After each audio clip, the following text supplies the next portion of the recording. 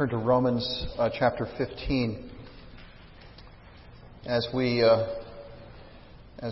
closing in on the conclusion of this wonderful letter of Paul's. Romans chapter 15, beginning at verse 22.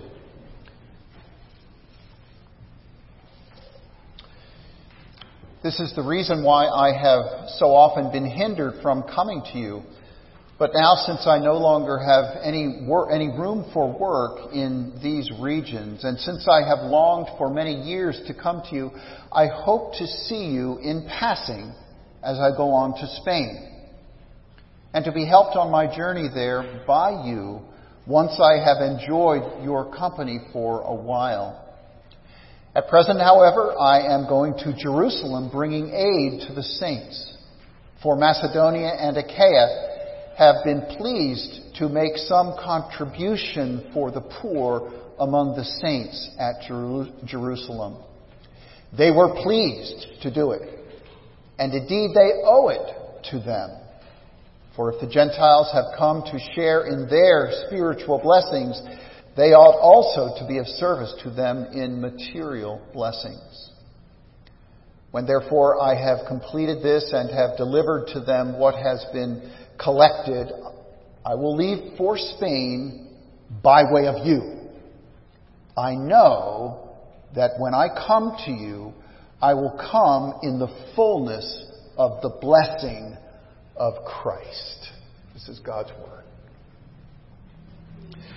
We love the rich teaching, the theology of the Apostle Paul in the letter to the Romans. It is a masterpiece of biblical truth. Yet we do not want to overlook the frame that holds that masterpiece. That is the opening 17 verses in chapter 1 and the concluding chapter and a half at the end. These passages, autobiographical passages, are useful too. We see the gospel at work, and we see what it looks like when the gospel owns a person. Paul's itinerary is driven by missionary zeal.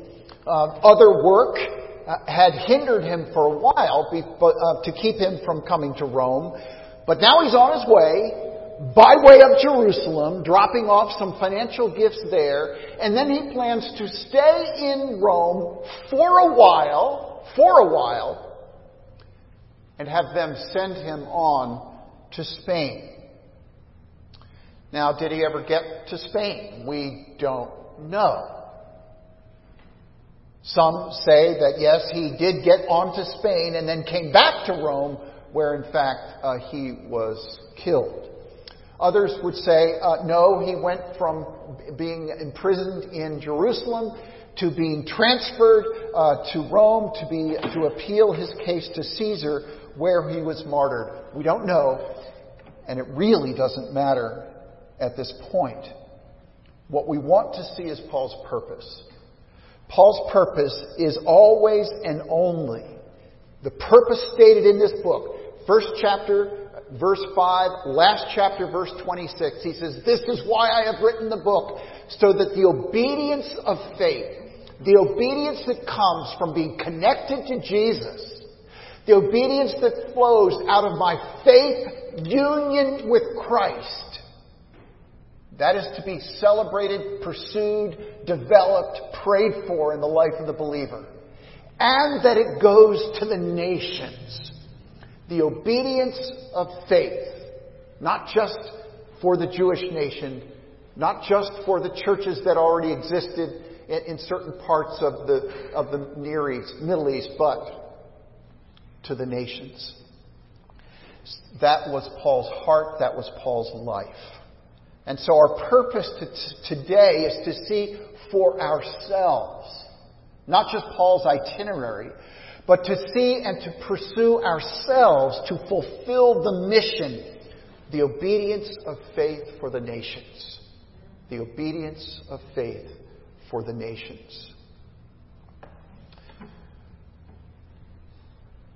What struck you as we opened up this reading, the first couple of verses today?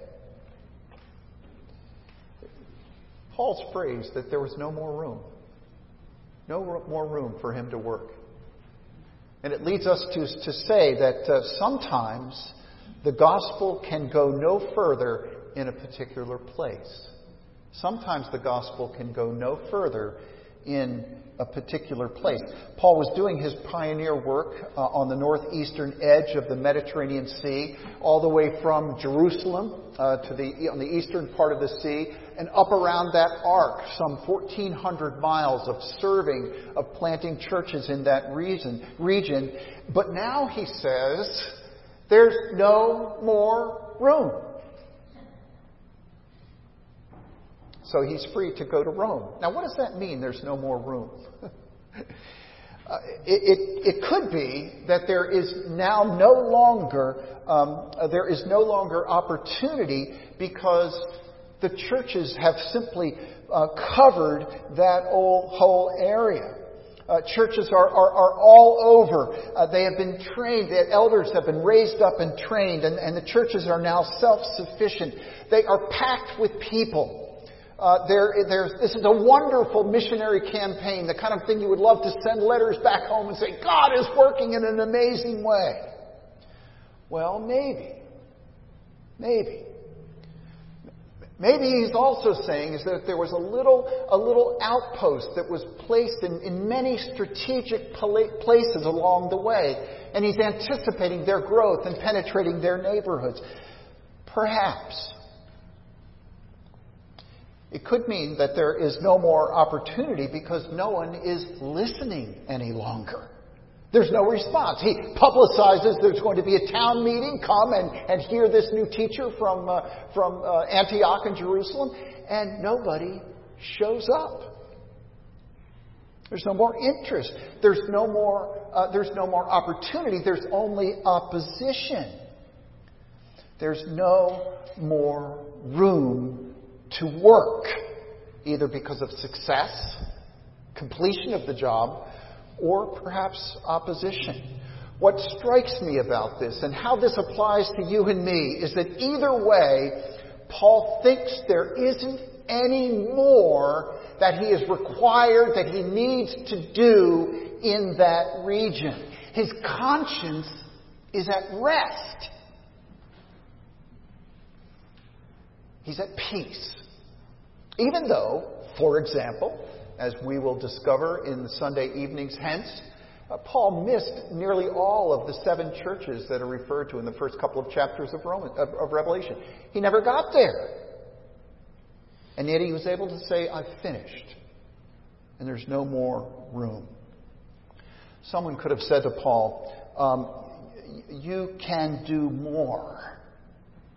You can do more. You haven't done enough.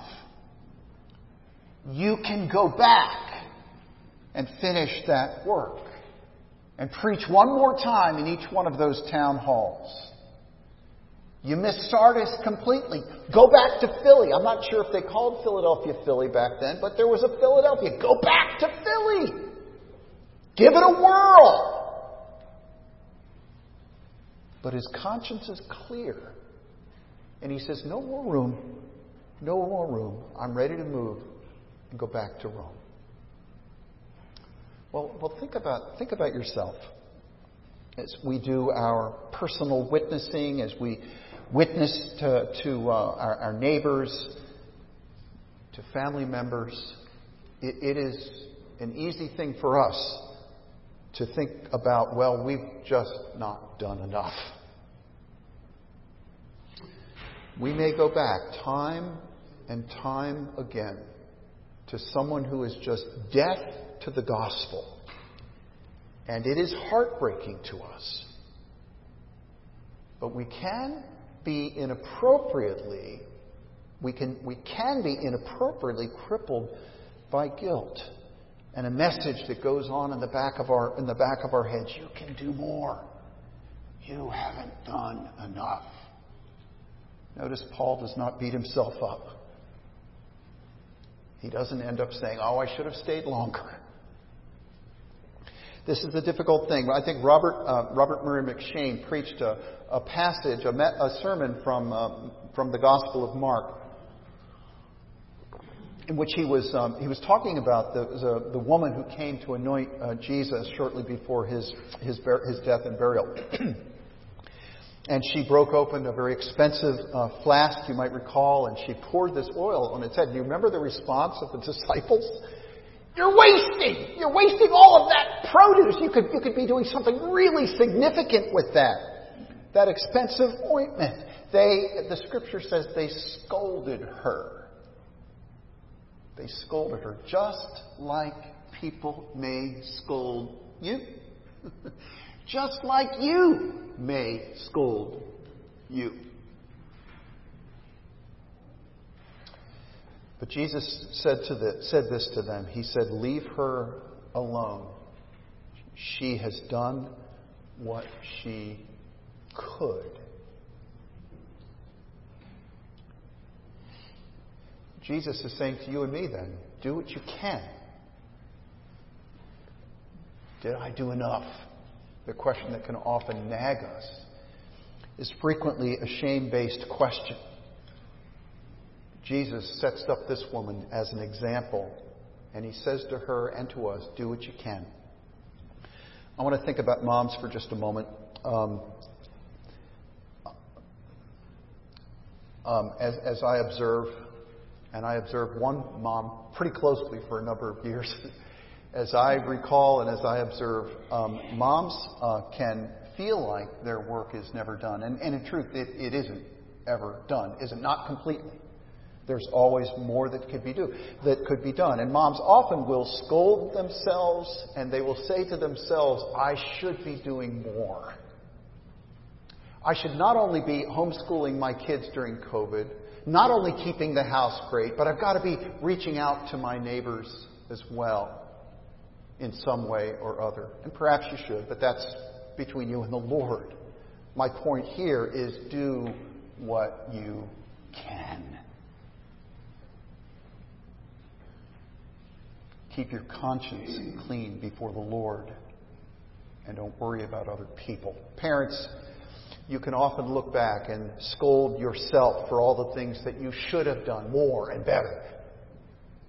You can be plagued with self-accusation. You should have done more. Well, do what you can. Think about the neighbors in your neighborhood. You're concerned for them, but it seems overwhelming. What do I do? How do I reach out to them? Well, just one at a time. Just do what you can. Greet them. Begin conversations. Listen to them. The Spirit will give an open door. Well, in the second place,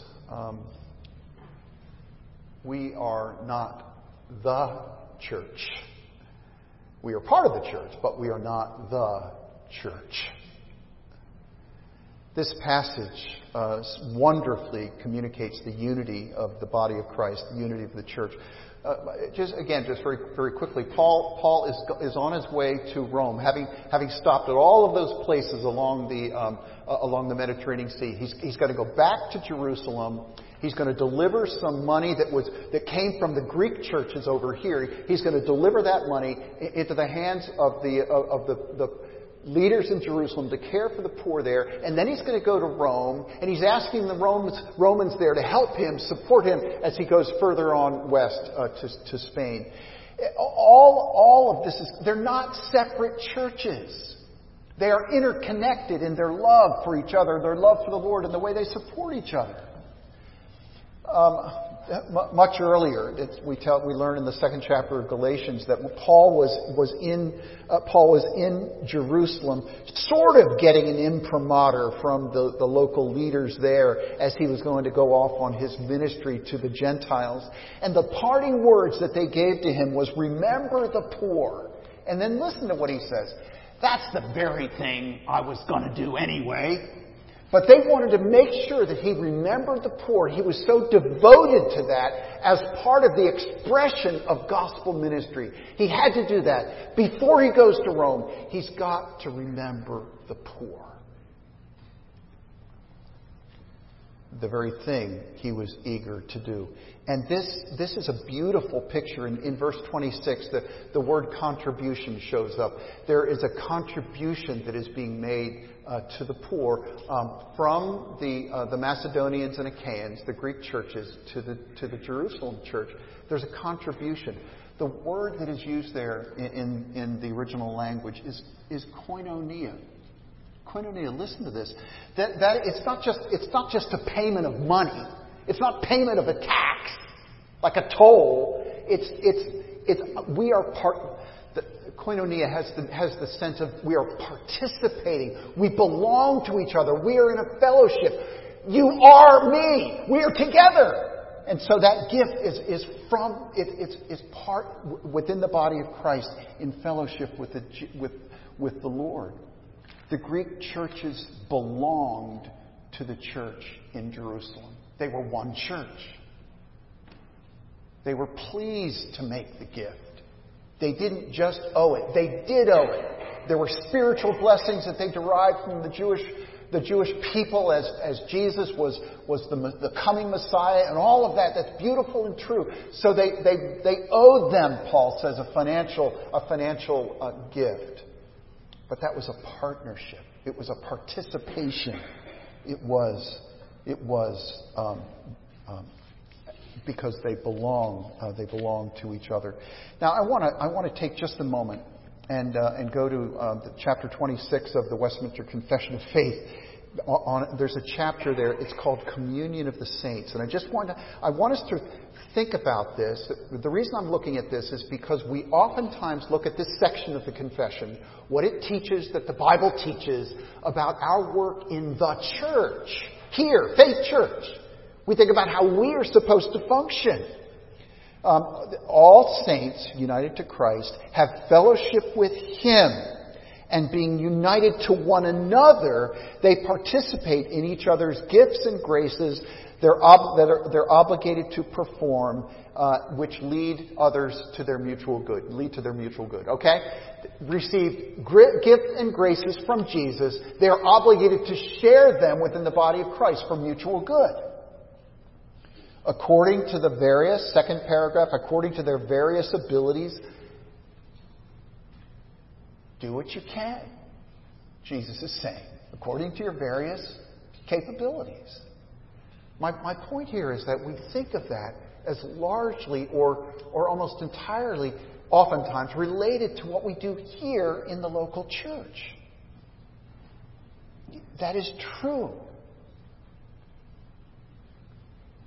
That is true. But it is between congregations too. And I think that Presbyterians, if I can just raise that flag for just a minute, have a bit of an advantage here. Because we understand that the church in New Jersey is not just us, but it consists of about 20 churches who work together, including a really neat little bunch down in Puerto Rico. We're one. We know that, and it's a great thing. So we pray for the churches of our presbytery. And this week I want to share just one happy story about something that has been unfolding for a while. Our dear friend Bradley Lopez down in Arroyo has a pretty extensive family. Whenever they wanted to go somewhere, they had to pile. Aileen had to drive one car, and Bradley had to drive. So they had to have a caravan to go anywhere. And Bradley began praying for another vehicle, and he even asked if there might be some help that we could give him, that we could participate with him. Participate. You see, that's our family down there, not just his. And so an amazing thing came together. Several $1,000s came from the denominational Home Missions Committee. Okay, that's a national group that oversees missions all over the country. But then also some money from our own presbytery came. Another several $1,000s were able to send down to Bradley this week as the down payment so that he could get a van that he could afford that would be adequate for his family. That is beautiful. It is participation in one another's lives. We owe it to Bradley because he's one of us. We owe it to Aileen. She's one of us. And their kids are our kids too. It's beautiful. It is beautiful. But the OPC is not the church either. It is part of the church.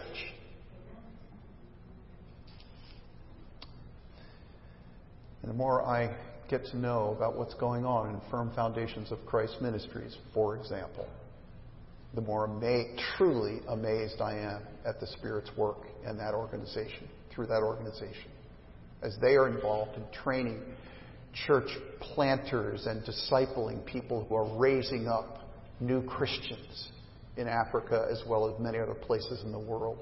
This is absolutely staggering, people. This is amazing to me that in a few months there is a meeting scheduled where they're going to have people together whose purpose is to disciple those who are Muslim background believers. Many of these people, if not all of them, I'm not sure exactly how it works, from Muslim backgrounds themselves, now being trained to reach this part of the Muslim world. And they're expecting 1,000 people in that training session. This is staggering. And we can be a part of that. We have been. We continue to be a part of that through prayers and finances. It's an amazing thing. Well, you think about even people here. Think about people in our area.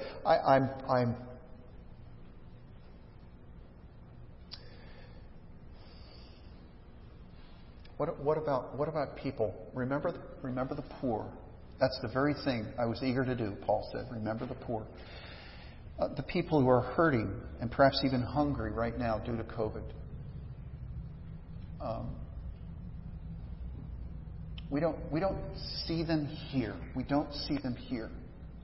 We seek to reach out to those in our congregation and to find out how they're doing. We're not aware of anyone within our own church that is in danger of losing home and so forth.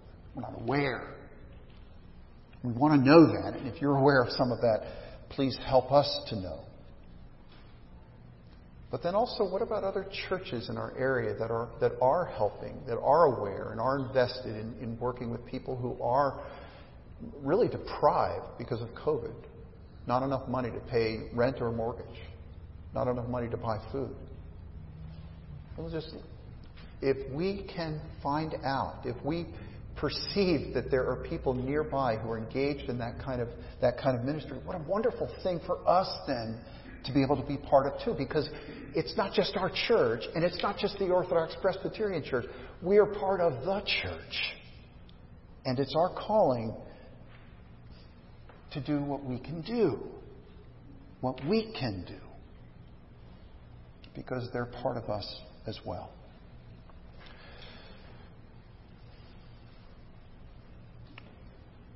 Well, the third thing then is settle for no less than the fullness of Christ's blessing.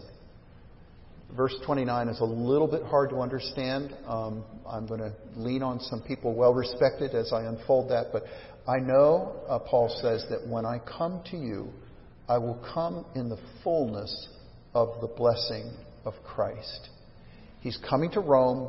He's going to minister there for a while, and they are then going to spin him off as he heads further west to Spain. At least that is his plan. And he says, when I come to you, it will be in the fullness of the blessing of Christ.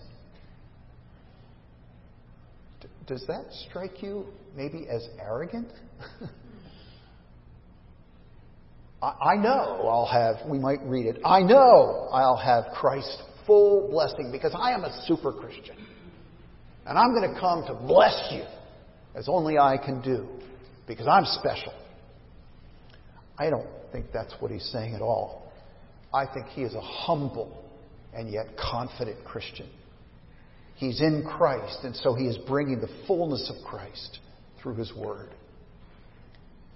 He's bringing the fullness of Christ through his word, which we have just unpacked over the past couple of years. The fullness of Christ.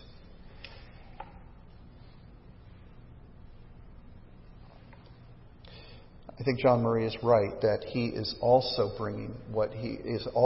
talking about what he's imparting to the Romans to build in them for their life and ministry. So he comes in the fullness to build and create this fullness in the lives of the Romans. And isn't that what we want? The fullness of Christ's blessing. Now I want us to take just a few moments here and look again at the Shorter Catechism number 36. Because I think this helps us to understand what that fullness even is and what the life of fullness looks like. What does it mean to have the full blessings of Jesus Christ? It is to know you're welcome. You're being brought into the very presence of God, accepted by Him through the grace of what Paul calls justification. It is to know that you are also a son or a daughter of God's. You are what Paul calls adopted into His family, and He and the Spirit is sanctifying you. And that changes you. It affects you. It produces much good fruit in you. Listen for just a moment. Justification, that is God's acceptance because of the righteousness of Jesus as sinners are pardoned. Sinners pardoned. Now we know we're sinners, and we know we've got this burden. But we're pardoned. We may not greet one another as sinners and say something like this: you haven't done enough. Not our place to do that. We're forgiven sinners, and yet we often fail to see each other that way. We fail to see and look and view and regard and treat one another as forgiven sinners. So the first thing there is to bless one another. Joyful and free people, pardoned by the blood of Jesus. And so we give a great gospel welcome as we come home here to worship the Lord together. And then there's the adoption. We're received into God's royal family. And so we also respect each other as royalty. You belong to the King. You're one of His. And so am I. We belong to Him together. And what is it about God, calling God Abba, Father? That God, our Father, is more kind and gentle with us in the way He deals with us. The way He draws our life circumstances together. What He gives to us that we may even think is difficult. He is more gentle and kind with us than even we are with ourselves. Oh, what a great thing it is then to come together. And this is like our family meal. This is like our Sunday dinner, to come here to feed on God's Word together. And then at the end of the month, as we'll have the Lord's Supper, it's like a Thanksgiving dinner. And we're so glad to be together to receive grace from God as His children. And we're also being sanctified. John Bunyan, in his book The Holy War, speaks about a battle going on in the town of Man's Soul. He was big on allegory. Can you figure that out? Man's Soul, what's that city? Well, that's the city in our own lives. It's the spiritual battle that goes on in our own hearts. And one of the things he says in that book is that the sphere or the image of El Shaddai, King Shaddai, God Almighty, the image of Shaddai has been defaced and made ugly by Diabolus, the devil. And he says that the image of the devil then dominates you and me as unbelievers. And this mystery, this beauty of sanctification is that now the Holy Spirit is working to restore the image of God, of Shaddai in our lives, and to push out and to just move aside that image of Diabolus, so that we do look more like Jesus. We are becoming beautiful again. And remember what we had confessed a few moments ago. We have the assurance of God's love. and the peace of conscience, because Jesus has done enough. Peace of conscience.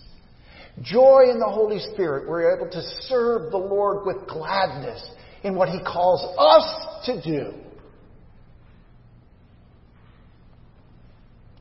And there's an increase in grace, a perseverance to the end. A prayer that I make nearly every day myself, and I've given this prayer to others to pray. It includes this phrase: Father, thank you for the grace that has preserved my life to this moment. And when I pray that, I think about many moments that have gone on before. And He's gotten me through it. And that helps me believe that the rest of the moments of my life, He'll be there to sustain me. What do I need to do? What Jesus says, you can do this. Do this for me. So I pursue, and we pursue the fullness of Christ, walking joyfully in the truth, because our Jesus has come to set us free. And you shall be free indeed. And the freedom that we have in Christ quiets those voices. Oh, you should be doing more. Oh, you can do better. And we hear what Jesus has to say. Do what you can. Do what you can. Let's pray.